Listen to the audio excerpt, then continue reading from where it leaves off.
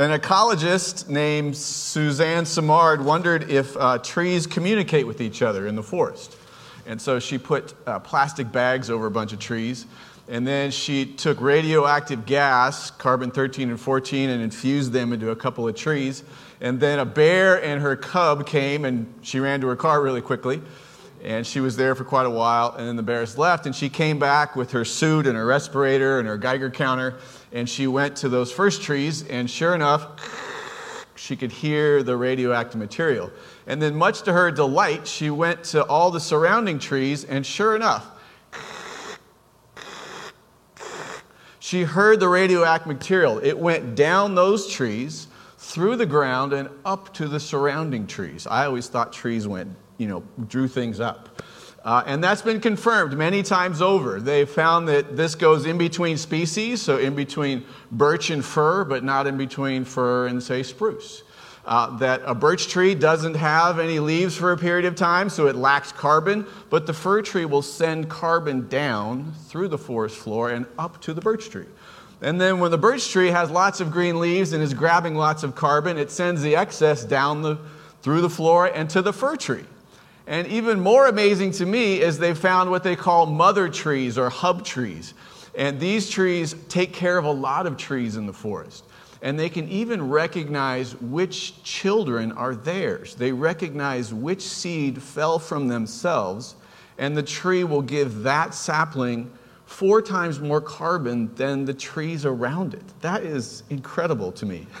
There are a lot of cool trees in the Bible. There's Tree of Life, and Zacchaeus climbed a tree, lots of trees. But we're going to talk about 2 trees today. We don't have a clicker. The wireless is down, so I'll just tell Ron to go ahead and move forward a couple there. One more.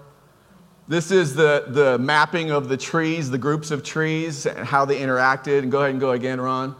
And this is a fungus. They connect through a fungal network underneath the forest floor, and it's really dense. Under one step, there can be up to 1 kilometer of networks in between. And these fungal networks deliver the carbon and nitrates and phosphorus. It's just incredible to me. Okay, go ahead to the next one. This illustrates it, where you go from one tree to another and they take care of each other.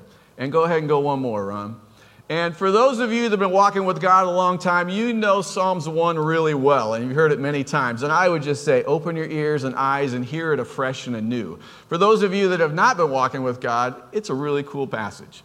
It says, "Blessed is the one who does not walk in the steps with the wicked, or stand in the way of sinners that take, or sit in the company of mockers." And it's just simply saying, don't hang out with, really bad people. If you hang out with bad people a lot, you're going to acquire a lot. But what we want to focus is on the second half of this verse that many of you know well.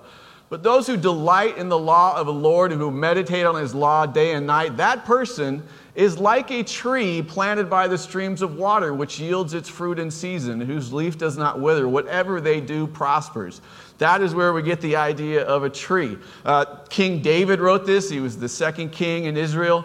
And he was probably thinking, when he thinks law, blessed is the man who sits in the law of the Lord, would be the Pentateuch, those first 5 books of the Bible. But by extension, if he lived a lot longer or came later, he would probably include all the rest, the Jeremiah, the Isaiah, Daniel, 1st and 2nd Kings, all of those. And by extension to us, I would say even New Testament, that we're talking about the Bible as we know it, that we are blessed if we really invest well in God's law or God's word. This is a no-brainer for some, a fresh reminder for others, and brand new idea for some people in the room, probably. That is not my side. Go ahead, Ryan. Go to the next one. There you go. Those are trees in my front yard. That's our neighbor in the back. But those used to have 3 trees, and now there's only 1. I forgot to... They had a long dry season in the spring, and both trees on either side died because they were not planted by the streams of water. The plant on the left is a mutant tomato plant. We didn't plant it. It just showed up and started growing. So that's a separate lesson. Go ahead, Ron. "Whose delight is on the law of the Lord?" Let me catch up here in my notes. It's understandable if some of you talk about the Bible and you're like, I'm just kind of sick of the Bible. I heard one guy speak that he really got tired of reading the Bible because he had read it so much. So the only way that he could absorb it is he asked his wife to read to him for a season until he felt like, hey, I could get back into the Word of God. I myself have studied it a lot, gone through stretches where it's just a little old. And so I went and bought a comic book Bible, and I slowly went through this little by little. And I still did not want to hang out in the Bible very much, so I went and bought another one. And I still was not really ready to dive a lot into the Bible, and so I bought another one. But after a time, I was ready to return to the Bible on my own. And I don't know where you're sitting in life, how you feel about the Bible, but it is an incredible book. I understand if there's doubters in the room, I don't know where it came from. It's unreliable. Some things in there don't make a lot of sense. Those doubts are great. Pay attention to those doubts. I'm a doubter by nature, and so I research those things. Pay attention to them. But it really is a supernatural book. Go ahead, Ron. The Bible has sold 5 billion copies. That doesn't make it supernatural, but pretty amazing. Easily the best-selling book on the planet. The Quran is probably second at about 900 million. But what makes it amazing, it's written over 1,500 years. It's written by 40 different people from all walks of life. Tax collectors and kings and prophets and homeless people. And it's just an amazing book. And what's amazing is that they all agree. A very complex idea, God, they all agree about. We could grab 40 people in this room and pick a topic, and it would be really hard for 40 people just in this room to agree on something, right? If we said the earth is round, we would say, yeah, the earth is round, but somebody would say, well, it's not really round, it's got mountains and the ocean's got crevasses and it's more elliptical, and we wouldn't be able to agree, but these people agree over a long period of time. It's an incredible book. And I'm just going to give you a couple examples. And this is hopefully just a fresh reminder to some of you. Go ahead, Ron. Job 38 is an incredible book. Scientists used to believe that the universe just existed. But then we discovered, the Bible said, no, there was a beginning. God created the heavens, the earth, and the scientists found out, actually, there was a beginning of the universe. Scientists used to think, astronomers used to think, hey, the universe was static. But the Bible said over and over that God is actively expanding the universe. And scientists figured out, well, actually, the universe is expanding in a lot of directions. And this is one great verse among many. It says, can you bind the chains of the Pleiades? Pleiades is a constellation. Go ahead, one more, Ron. This is the Pleiades. And it's the astronomers now know that Pleiades is one of the most stable constellations in the sky. It's a group of stars. They're all moving in the same direction at the same speed. If you fast forward time, it's still going to be there. And the Bible says, can you bind the beautiful Pleiades? It knows that that group of stars is bound together. And that's 3,000 years before the first telescope was ever made. The next verse. Can you loose Orion's belt? Next one. And Orion is the 3 stars in the sky right there. The belt, and unlike Pleiades, Orion is not a stable constellation. The 2 stars on the right are moving quickly to the right. The middle will eclipse the one on the right eventually, and the one on the left is moving this way. The belt is being loosened. It is going out. And again, Job says this 3,000 years before we actually learn what it is. And then the last one, go ahead, Ron. The bear with her cubs. The bear it's one of the brightest stars in the sky. Not a planet, but a star. It's thousands of times bigger than our sun. It is moving through space faster than our sun. It's so massive. It is trailing celestial bodies behind it. The bear and her cubs are following it. The Bible, again, predicts this many, many more years. This is the Old Testament. The New Testament fills with things that are just as amazing as many of us know. Jesus says, hey, I want you, when you walk into a room, I want you to gravitate to the least of these. The people in this room or wherever you are that are the least, the outcast, the overlooked. That's where I want you to gravitate to. That is me. I want you to be there. Jesus has the world-changing idea of to love your enemies, your neighbors too, but love your enemies. If you have an enemy, I want you to genuinely love that person. I want you to bless them. I want you to, if they're hungry, give them some food. If they're thirsty, give them something to drink. That is a world-changing idea. He comes up with what I've heard called the platinum rule. The bronze rule would be an eye for an eye. You poke my out, I get to poke your out. The golden rule, as many of us know, is love as you want to be loved. But the platinum rule is Jesus says, a new commandment I give you. As I have loved you, you must love one another. And these, along with many ideas, make the Bible itself incredible.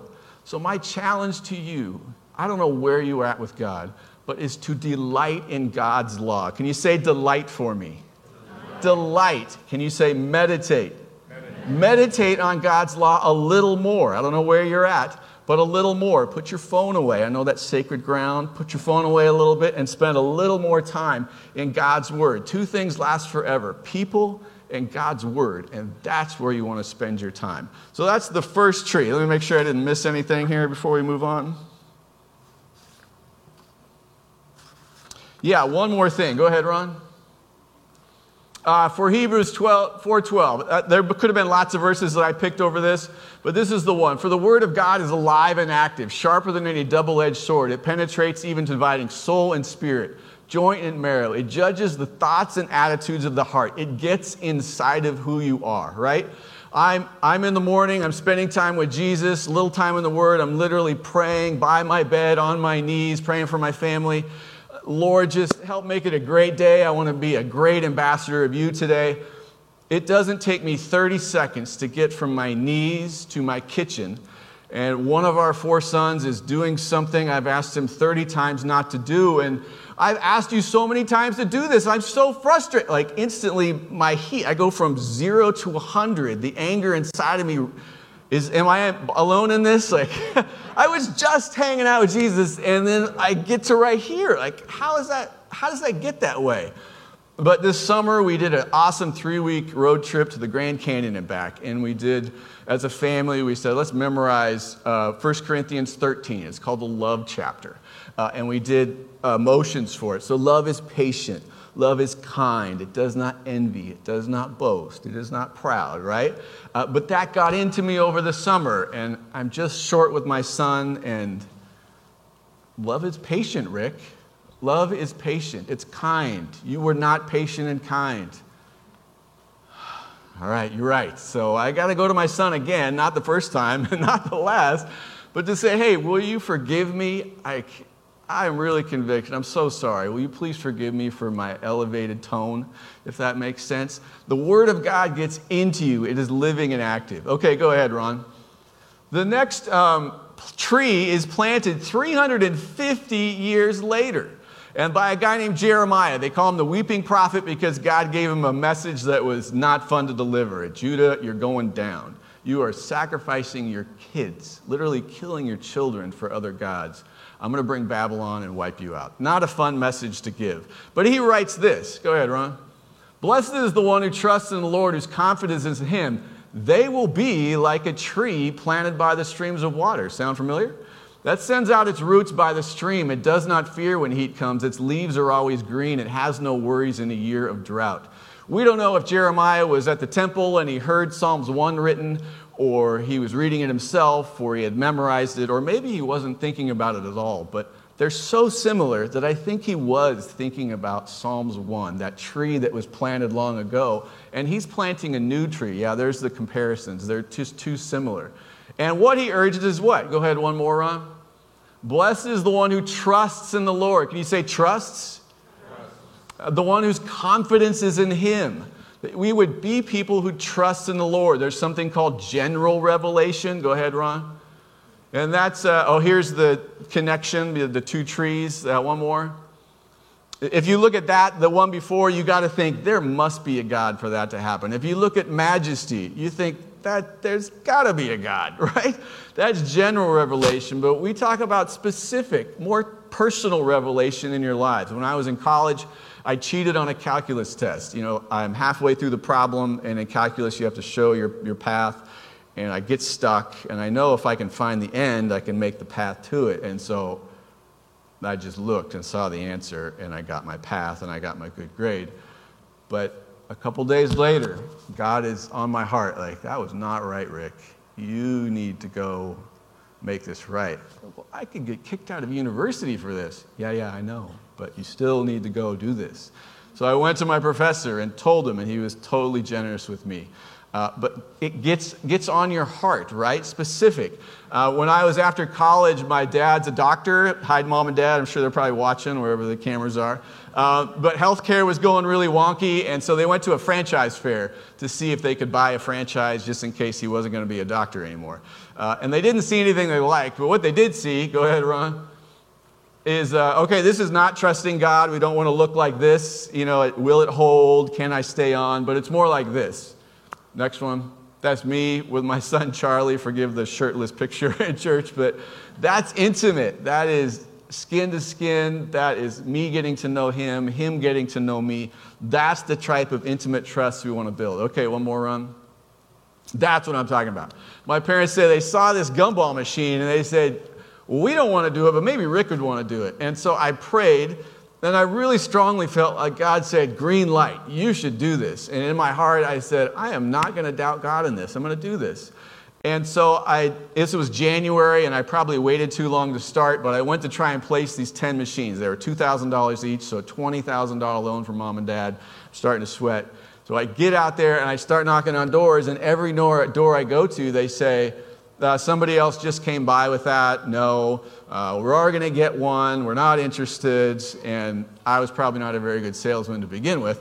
But 3 months go by, January, February, March. I still cannot place a single machine. And Mom and Dad wisely come to me and say, Rick, I think you should sell these machines because we need to get some of our money back. And I said, no, God promised me. I'm going to believe what he said. I am going to live it out.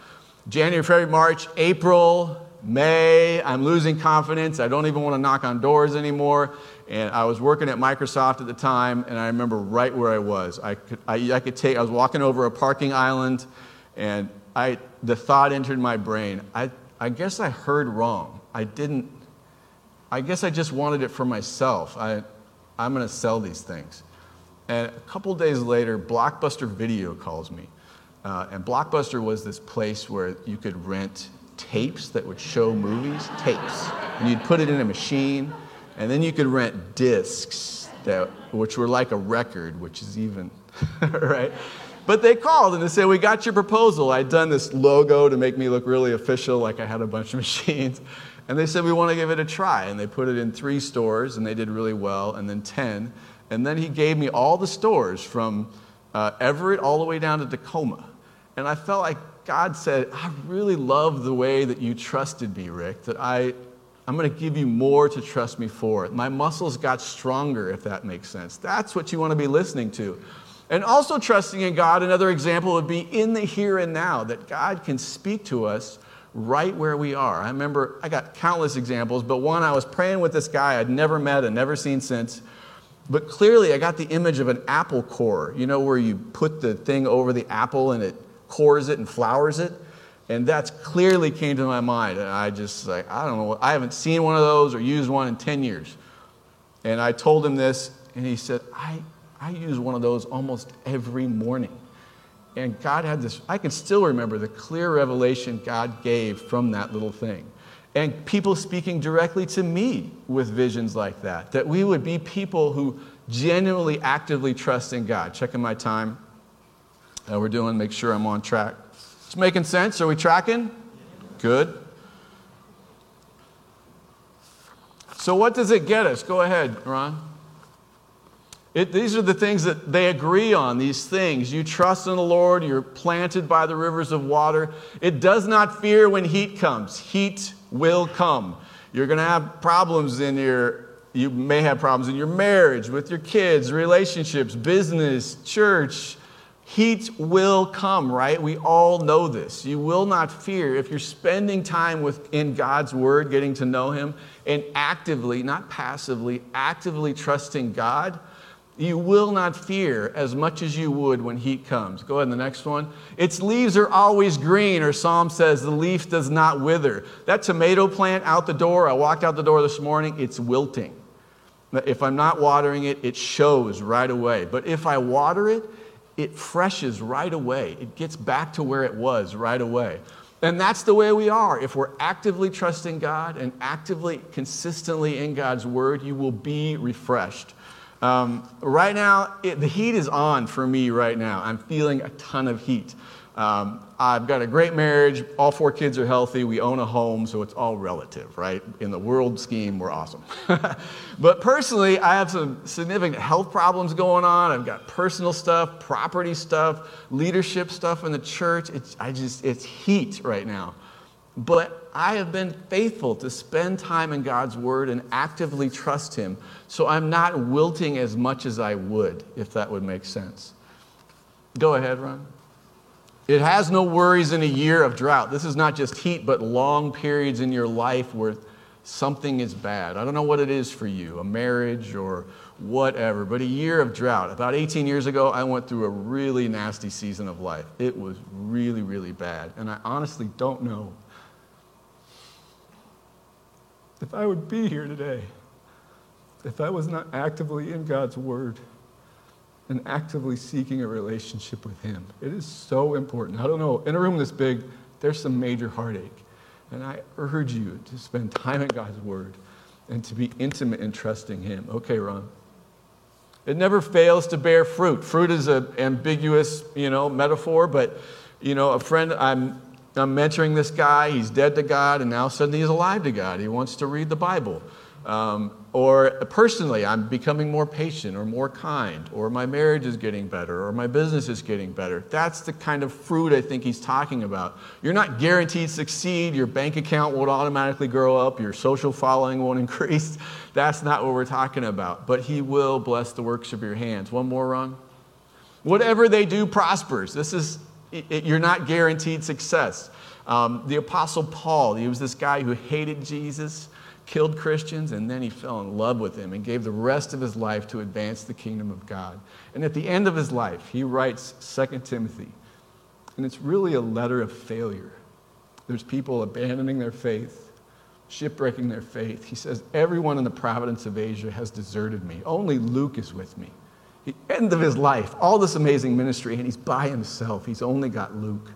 He says, go get Mark. Mark's a guy that fought with him early on. He says, go get Mark and bring him. Even him. I need some help here.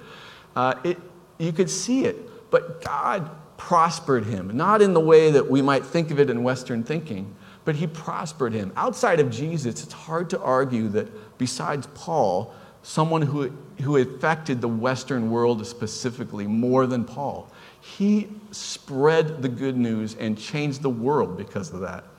Are you tracking with me? All right, we'll close with this idea. What do we got? I think the trees are related, to get back to our rhythm. The tree on the left might be in God's Word. The tree on the right is trusting in God. If you spend time in God's Word and you get to know Him, it goes through the forest floor and into the other tree, and it helps you trust God more. When you trust God actively and He proves Himself, you go back to the Scriptures, they become more and more alive, right? If I order breakfast and I order it up and they give it to you to bring to me, and it's got scrambled eggs mixed in with some bacon and onions and olives and mushrooms and a side of coffee and some orange juice and a peach and an avocado, you would bring that right to me because you don't know me, right? But if my 4-year-old son saw that, he would say, oh, Daddy loves peaches. He probably loves peaches a little too much, I think, right? And my 7-year-old son would pick up a little more. He likes scrambled eggs. But maybe Eli here, he's like, Dad doesn't like coffee. But if Rebecca got that plate, she would say, this is not Rick's breakfast. He doesn't like mushrooms or olives, and he doesn't like coffee or avocados. Like, this is somebody else's meal. And that's because she knows me really well. She spent time with me. She's gotten to know me. And the same is true in God's Word. If you spend time in God's Word, turn off the TV, not always. Turn off your phone, not always. Spend time in God's Word. He's going to be more real to you. If you actively trust Him and what He's saying, what He's pushing into your life, it's going to help with this. They feed each other, and you'll be able to know what God orders for breakfast. Like, yes, that's from God, or no, that is definitely not God. All right? So my final urge to you, hang out with God in the Bible and trust Him actively. Let me go ahead and pray for us. Father, thank you so much for your word. It is living and active. And even now, I just pray that it would be active in the lives of the people in this room. That it's like this awesome evil, awesome alien inside of us just doing good works for us. Would you do that for us, Father? And actively trust in you. Would you give people, prompt them? It is almost impossible to find examples of people in the Bible who are hanging out with you that are not asked to do things that are well beyond their comfort zone, things they would not say or do or believe without the activity of God. Would you challenge the people in this room to believe you for big things? In Jesus' name, amen.